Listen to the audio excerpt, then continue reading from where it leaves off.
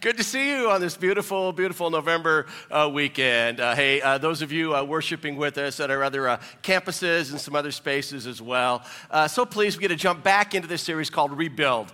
And for those of you like brand new with us, maybe your first time here today, we've been journeying through some episodes with a character in our Bible by the name of Nehemiah, who was responsible for a major building project some centuries before the time of Jesus. And as we've been watching Nehemiah and this building project from week to week, we've been getting some great clues in how to undergo some of our own seasons when we're in the process of rebuilding. And all of us will find ourselves at a time of rebuilding at one time or another. And so something about building, something about rebuilding, is that there's usually a beginning.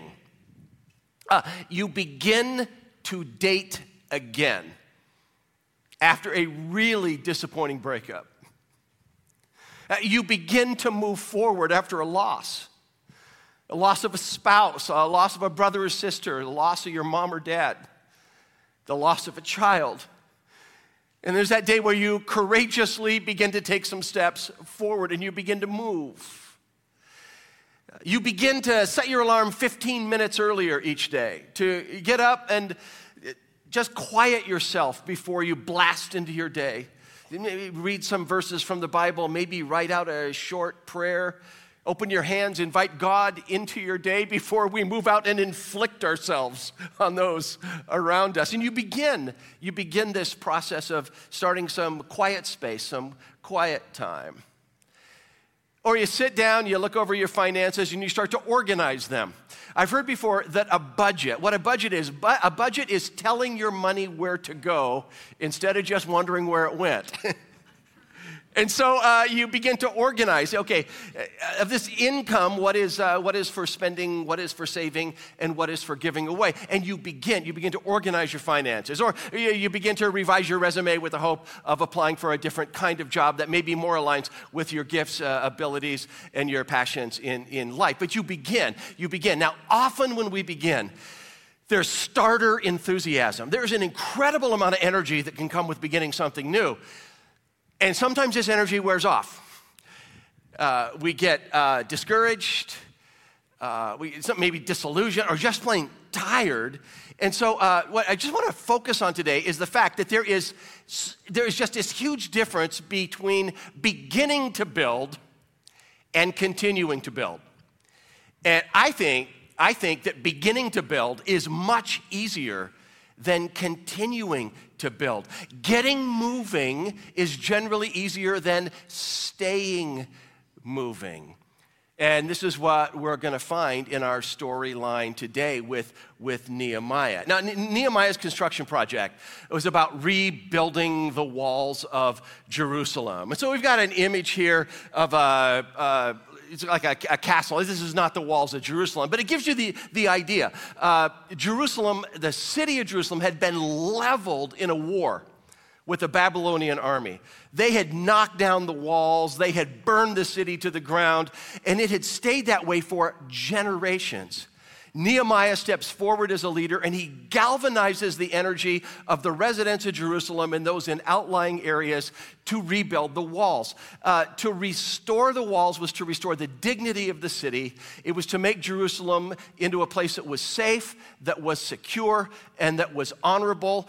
And when Aaron opened the scriptures last week, and he showed all these different groups that were pouring themselves into the work. I mean, you got families building the sections that are near their homes, the sections of the walls. You've got people in outlying areas traveling into Jerusalem to take part in the building process. You've got tradesmen like goldsmiths and priests and, yes, perfume makers pouring themselves into the work. It's a beautiful picture in Nehemiah chapter 3. I mean, you've got oneness, you've got unity, you've got collaboration.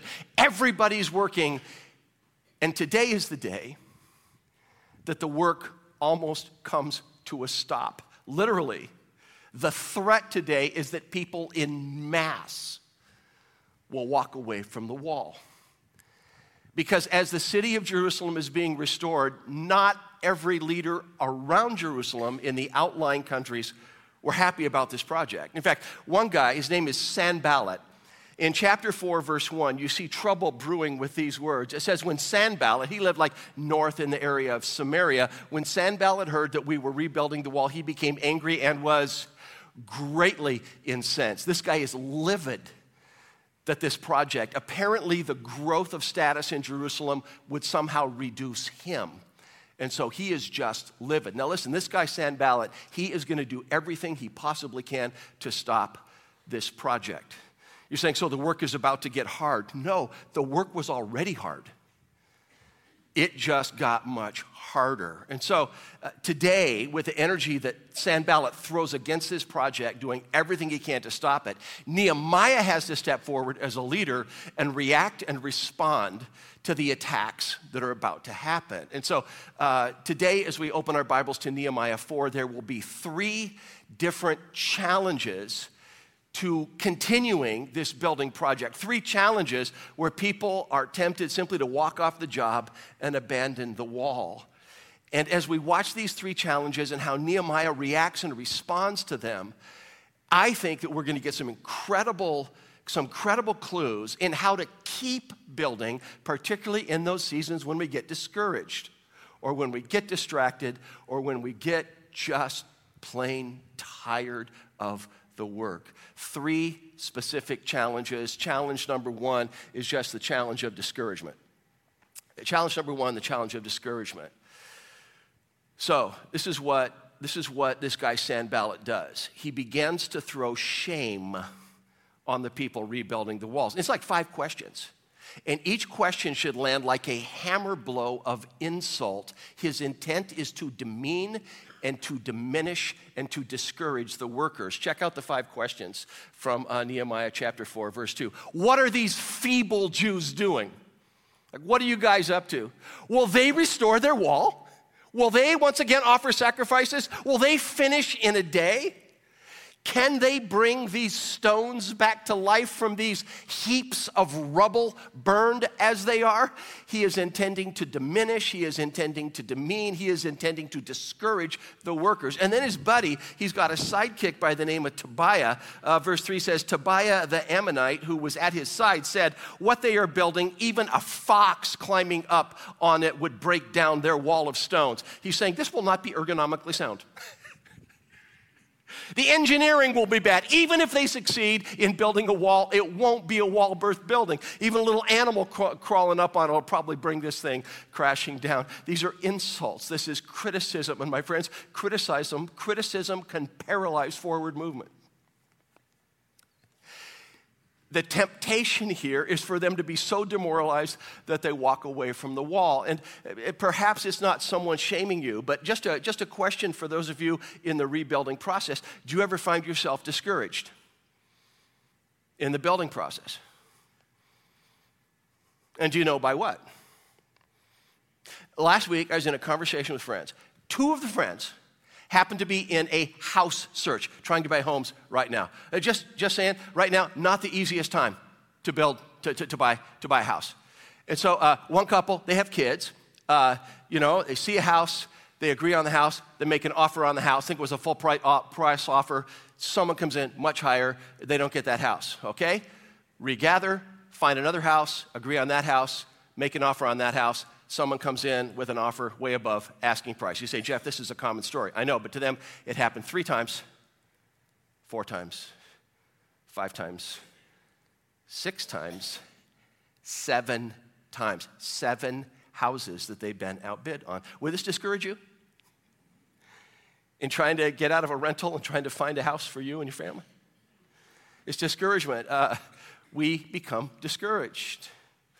It's the person that begins an exercise program. I'm telling you, they say, I'm going to walk every single day around our neighborhood. I'm going to walk every day. And they do it, actually do it 3 weeks in a row. Every single day they're out walking. And then there comes a day they step on the scales and they go, I've gained 4 pounds. How was that humanly possible? How can that even happen? I've gained 4 pounds. I need to lose 37 pounds before my high school reunion next Thursday. And we grow discouraged. This is the person that gets intense about a get out of debt program. all available cash, start paying off credit cards. And just as they get moving, there's a major automotive repair, and then an appliance dies in their house. And they're just like, why even try? See, that's what the voice of discouragement does. Why even try? There's this temptation to walk away from the wall. That's what Sanballat was attempting to do, to demoralize them, to walking away from the wall. And we grow discouraged. We grow discouraged in our marriages. We grow discouraged in our parenting, and we grow discouraged in ministry because things aren't happening as fast as we wanted them to happen. Nehemiah, you better step up and do something. And what he does is really interesting. Because Nehemiah is a man of action, he is a man of leadership, but he's also a man of prayer and reliance on God. And so in verse 4, we find these words. He says, "Hear us, God, for we are despised." He says, God, are you watching this? They despise us and they're throwing shame on us. God, hear our prayers. Now, if you were to read the next couple of verses, he even prays a get 'em God prayer. Like, hey, I got a wall to build here. You make them pay for what they did. I'll let you wrestle with that later. Some of it doesn't sound too Jesus-y, but there it is for you. And then verse 6 is just so powerful. It says, so we rebuilt the wall till it reached half its height, for the people worked with all their heart. They moved through the discouragement. So we rebuilt the wall. So we're about half done with this entire project, and people continued to throw themselves at the project. They pushed through the discouragement. There's just, listen, if this catches you today in a season of discouragement, my plea to you was this: keep showing up. Keep showing up. Keep showing up in your marriage. Keep showing up with your kids. Keep showing up at church. Keep showing up by bringing your best self to life-giving friendships. Keep showing up. That 15 to 20 minutes in the morning of just quieting yourself, inviting God into your day, if you go through 3 or 4 days where you don't feel like you're getting anything out of it, keep showing up. Keep showing up. Keep showing up. They push through the discouragement. The project is now half done. Now just imagine a messenger watching what's going on in Jerusalem, and he heads over to where Sanballat is, and Sanballat says, hey, how did the shaming do? Like, I totally demoralized him, right? Totally discouraged him. How many people have walked off the job? And the messenger's like, nobody. In fact, they're pouring themselves into it, and it looks like the project is about half done. And this is when Sanballat goes, man, we got to elevate our game here. If good old-fashioned shaming and trash talk doesn't work, maybe a good old-fashioned bloodbath will bring that project to an end. Challenge number 2, it moves from criticism, it moves from discouragement. Challenge number 2 is the physical threat. Physical threat. Now, I want you to see the gravity of verse 7 where it says, then when Sanballat, Tobiah, and you get other groups here, the Arabs, and then you get the Ammonites, and then the people of Ashdod, which is feeling like a bunch, when they heard that the repairs of Jerusalem walls had gone ahead in spite of the criticism, and that the gaps were being closed, they were very angry. And check out verse 8. This is the physical assault part. And they plotted together to come and fight against Jerusalem and to stir up trouble against it. They plotted. This is the day. These are the gaps that we will come into. They're throwing themselves into this construction project, and we're just going to start killing people, and people will abandon this project. Challenge number 2 is actual physical assault, physical threat.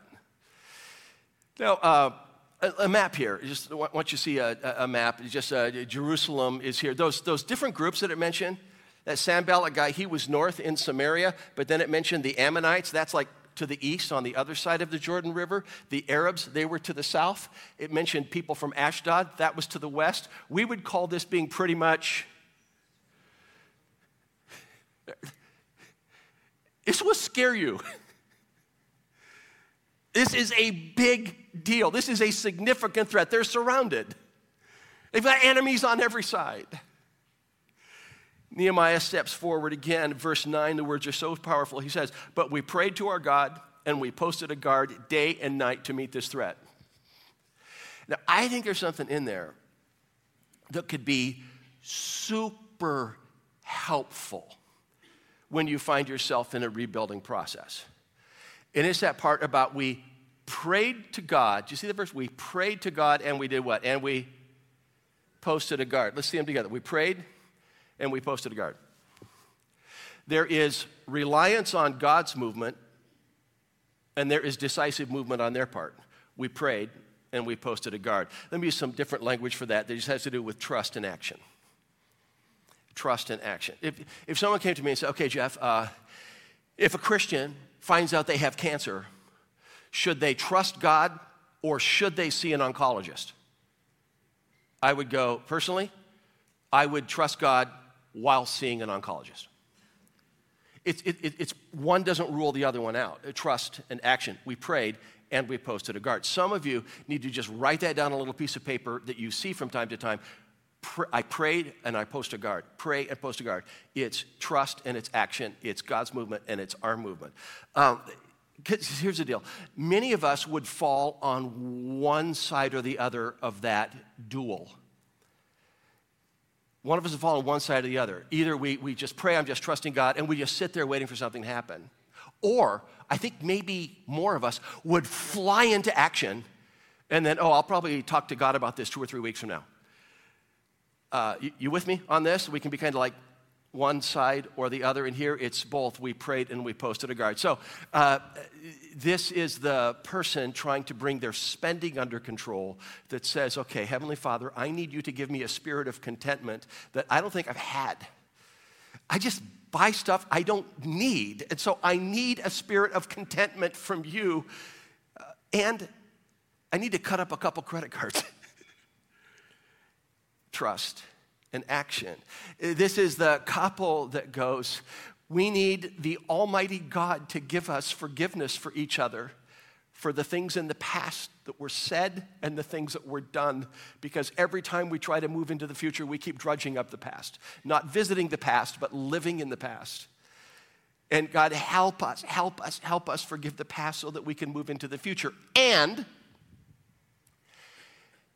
they come in contact with a mentoring couple, someone a bit older, a bit wiser, who can help walk them through this process. It's asking for the Almighty God to intervene in our lives and taking appropriate action at this time. This is a person driving to work once again, and she prays this prayer: please open a door for another job. Please open a door for another job. I'm living just above the poverty line. I just need to make more money. Please open a door. Please open a door. It's trust.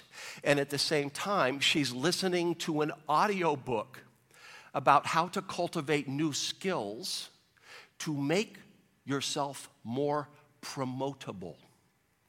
How to improve skills in order to be more marketable as a person. It's both. It's trust and it's action. I think this is super helpful to understand, tapping into the asking, praying for the power of God that can do in us and through us what we could never do, and simultaneously taking appropriate, decisive action. We prayed and we posted a guard. I think that's good. I think that's good material. And they kept building. So challenge number 1 is just this insult, criticism, it's discouragement. Challenge number 2 is a challenge of physical threat. Okay, challenge number 3, I'm just calling this one thing after another. I could have broken it down into challenge 3, challenge 4, challenge 5, but it's like they overlap. It's like the next challenge is the language that is used gives us clues that they're happening simultaneously, one on top of the other. It is an avalanche of challenges. It's just one thing after another. And it begins with weariness. Verse 10, meanwhile, the people of Judah said, the strength of the laborers is given out, and there's so much rubble, we cannot rebuild the wall. We are tired, we are exhausted, we are toasted physically, and there's so much rubble, we're never going to get this done. Little secret here, there was no more rubble than there was at the beginning of the project. It's not like trucks were backing up, dropping off more rubble. It's just that point where you look at this mountain of rubble and then you work on it for weeks and you look back and the mountain feels the same size. It doesn't feel like they're putting a dent in it, and they are exhausted. They grow tired. They grow weary. And often when we are engaged in a good endeavor, we will grow weary in that endeavor. Serious students frequently grow weary at mid-semester. Well, by the way, is that where some of you are right now? Mid-semester, papers, exams, we grow weary.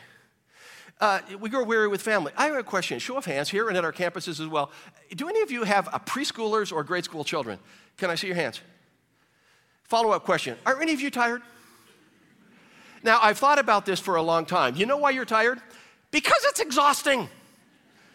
There is a difference between the idea of children and actual children.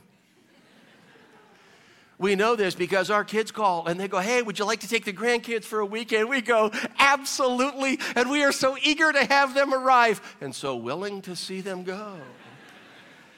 That car pulls out of the driveway, taking those little monsters away, and we go, freedom!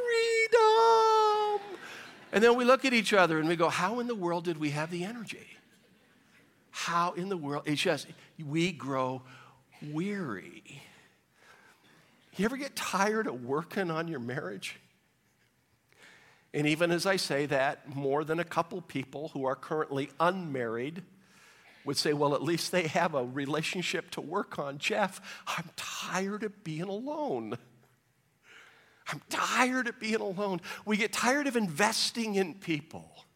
It's called compassion fatigue, just caring for people. And there's this point where you go, I just want to zone out for a while. Isn't it all right if I just kind of zone out and just kind of watch TV for a few years? And we grow weary. Hey, the story in Nehemiah happens 4 centuries before that time of Jesus. And you come to Jesus and his crucifixion and life-giving resurrection. And you get these little Jesus communities that are growing up, and they needed encouragement. They needed encouragement to hold the course when they were weary, when they were tired. And I love, and I sort of hate, the instruction that was given to Jesus followers living in a region, it was called Galatia. And so the Apostle Paul coached them with these words. He said, let us not become weary in doing good, for at the proper time we will reap a harvest if we do not what? Give up. Don't give up. Don't let today be the day that you quit. Let us know what I hate about that is that it's farming imagery. Farming imagery, which means you plant something and then you wait. And then you might water and then you might weed and then you wait. And you plant something and you might have a harvest 4 months later. Hunting imagery, you go shoot something and you have dinner that night. Farming imagery, you plant something and you have dinner 4 months later. And so do not grow weary in doing good at the proper season. You will reap a harvest if you do not give up. And I think when we grow discouraged and tired and weary, just kind of like, man, keep showing up. Bring the energy that you have. Ask God for new strength. Ask God for patience and love when you feel like you're overdrawn and out of strength. You keep showing up. I just believe that there's a harvest there if you hold the course and don't give up. But remember, it's not just weariness. It's one thing after another. And the language of this one thing after another shows up. It says also in verse 11. So also, like at the same time, our enemies said, like those people that surrounded them, before they know it or before they see us, we will be right there among them and we'll kill them and put an end to the work. They're not going to see it coming. They're going to be caught totally by surprise. They're not going to know what hit them. We're just going to kind of waltz into town, knives sharpened, hidden under our coats. Someone's going to give a signal, and we're just going to start attacking the workers who are not defending themselves, and this project is over. And then in the next verse, we have these words, Then the Jews who lived near them came to us and said, look, 10 times over, wherever you turn, they will attack us. Do you sense panic in those words? Saying, get out of town, get away from this project. Wherever we turn, they're going to be here and they're going to attack us. I think for Nehemiah, this is a serious leadership crisis. I believe that the most fragile point in this entire building project is right there in verse 12 of chapter 4. where what Nehemiah is threatened with here is a mass exodus, a total desertion of everyone walking off saying, I just got to protect my family and I got to get out of here. He better do something. He better do something fast. Because it was just one thing after another. Now remember, they're tired. It's the threat that they're going to get physically attacked and they're exhausted. This is exhaustion with a side order of desperation. What's Nehemiah going to do?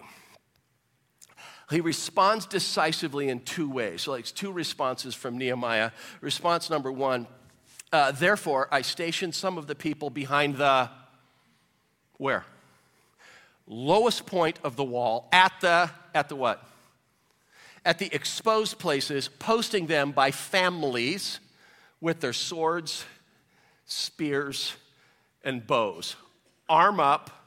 And he posts some people, I think this is brilliant on his part, posts them with their families. Which means that the guys that you might be fighting alongside of are your brothers, your uncles, your nephews. That thing about the exposed places and the gaps in the wall. When it says that the wall was built to half its height, that doesn't mean that from the ground up everywhere it was like half as high as it was supposed to be. It means the work was about half done. And inevitably, I'm just going to try to draw a wall here. Inevitably, some parts were really high. Some parts of the wall were lower. Some parts were almost at ground level. And verse 13, if we can go back to verse 13. Therefore, I stationed some of the people behind the lowest points and in the exposed places. What Nehemiah does is he says, if we're going to get attacked, it's probably going to be right there. And it's probably going to be right over there, and it's probably going to be right over there. And he sets a little mini army right there in those gaps and exposed places. What we're talking about here is vulnerability. And I got to ask you a question, and the question is this: where are you most vulnerable? In your rebuilding project, where are you most vulnerable to an attack? Let me put it another way. Knowing you like you know you, where would you attack you? Where would you attack you in a way that derails your life? Where are you most vulnerable? Now listen, everybody's vulnerable somewhere.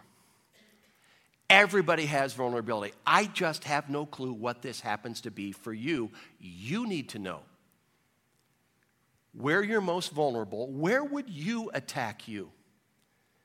And what in the world are you doing to guard yourself in that area? To post a guard. Even as I ask the question, where are you most vulnerable? There are some of you that would go, Jeff, I am most vulnerable to cave into a spirit of complaint. You'd say, I just get obsessed with the blessings of God that flow toward other people. And in contrast, I feel kind of forgotten.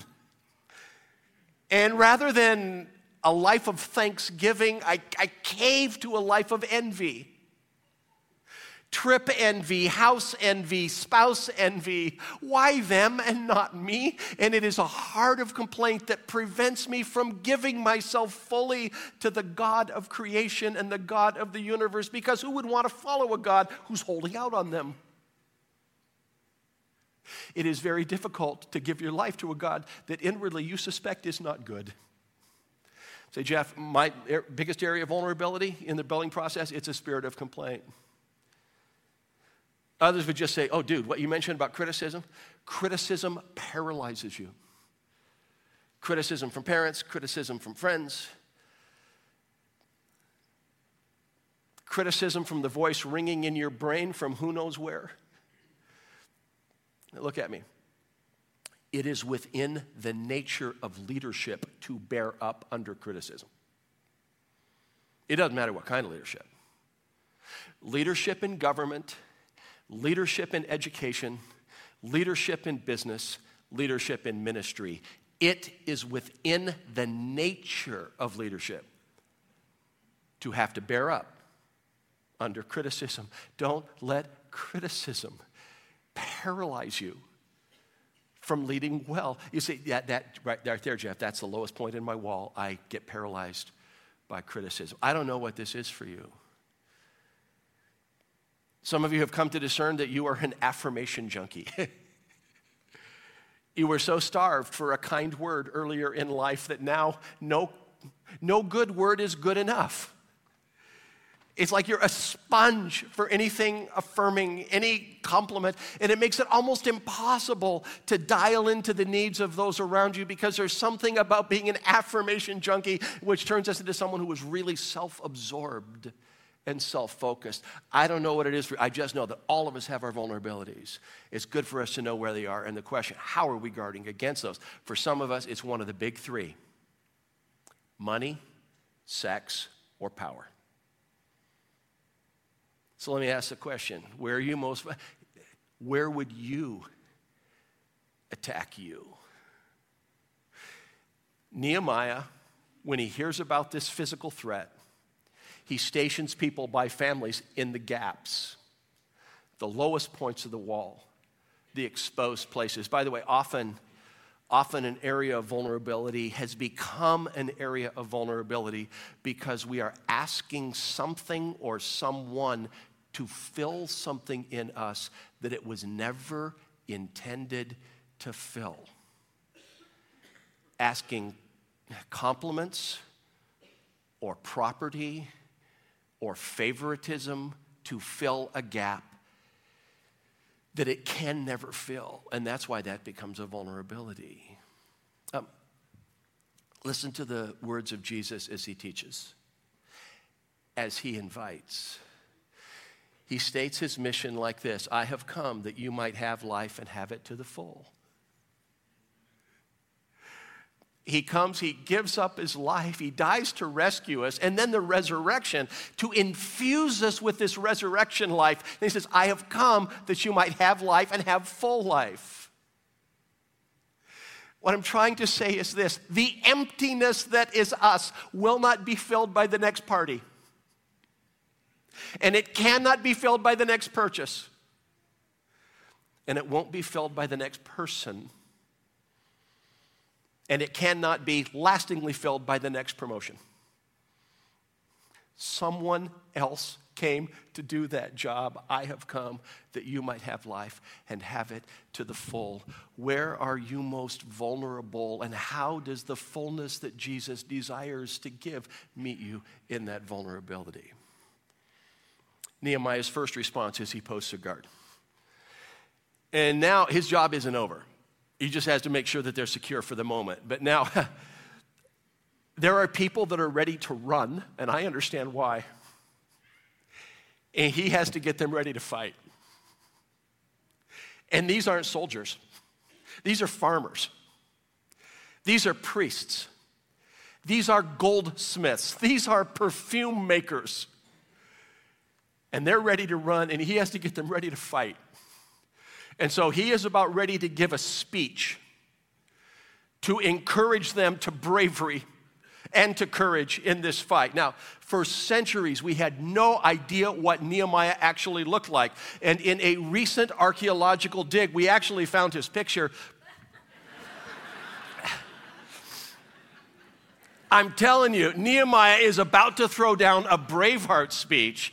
It's response number two. Response number two is, don't be afraid of them. Remember the Lord who is great and awesome, and fight. Fight for your families. Fight for your sons and your daughters, your wives and your homes. I told you it was a Braveheart speech, so just hear it in a Mel Gibson tone of voice, all right?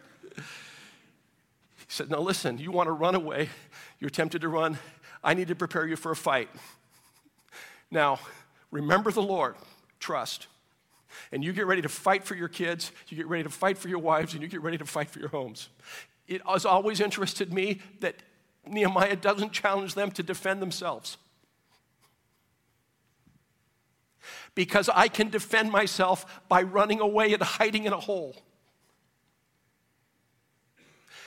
I just can't defend anybody else if I run away and hide in a hole.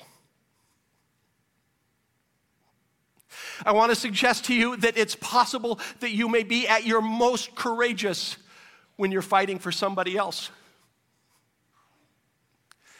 And there's also the possibility that you can be at your most selfish when fighting for nobody else but yourself.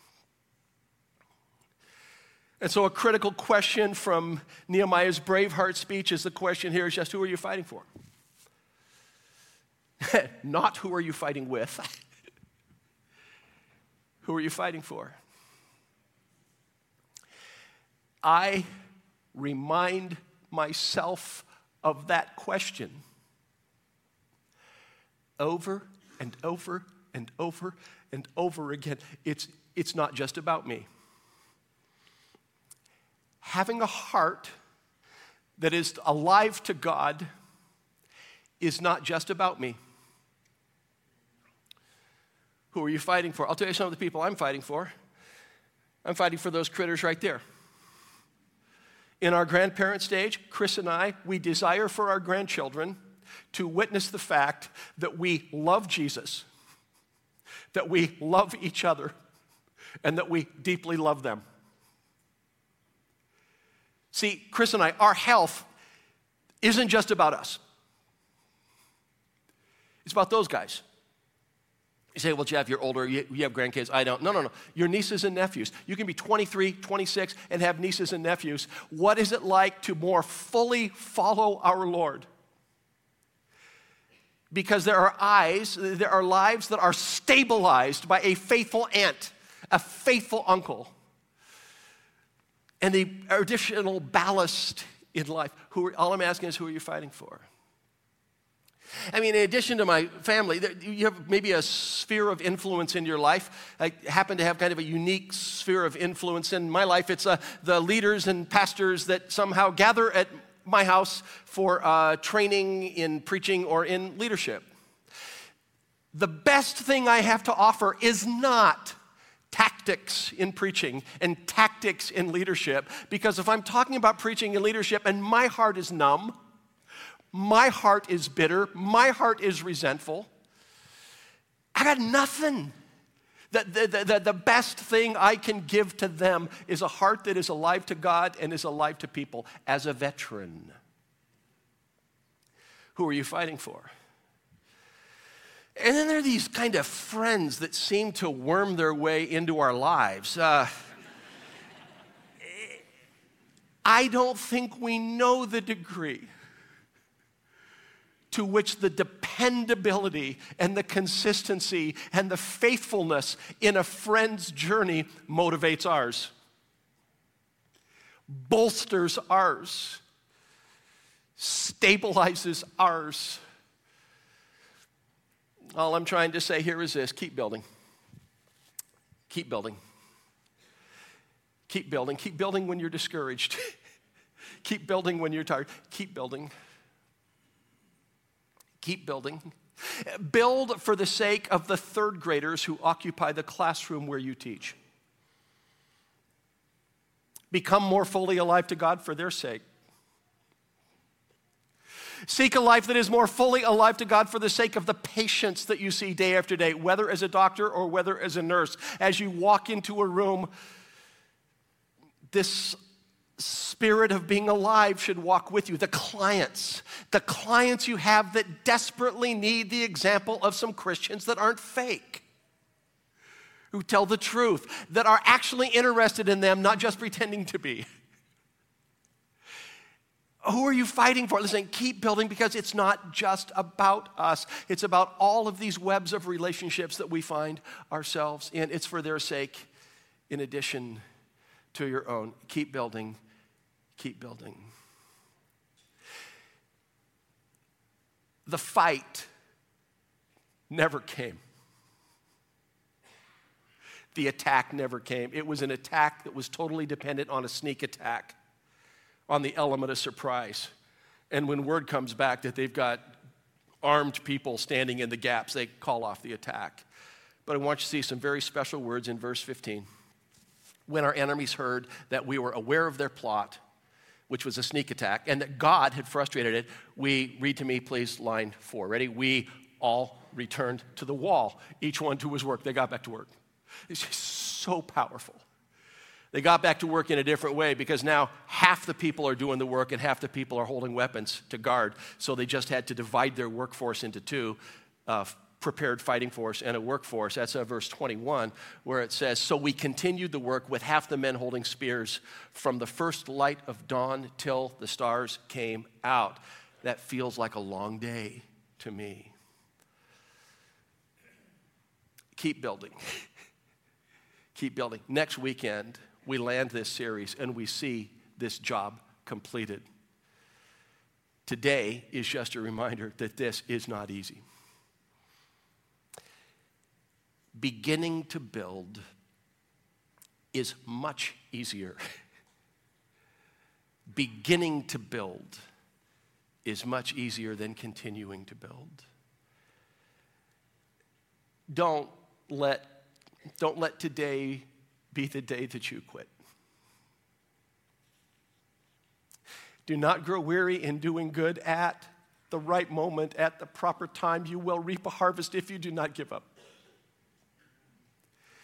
And so I pray for you that our gracious God will sustain you by his grace, that he will give you strength outside yourself, that you will see his hand accompanying your work and your work accompanying his hand.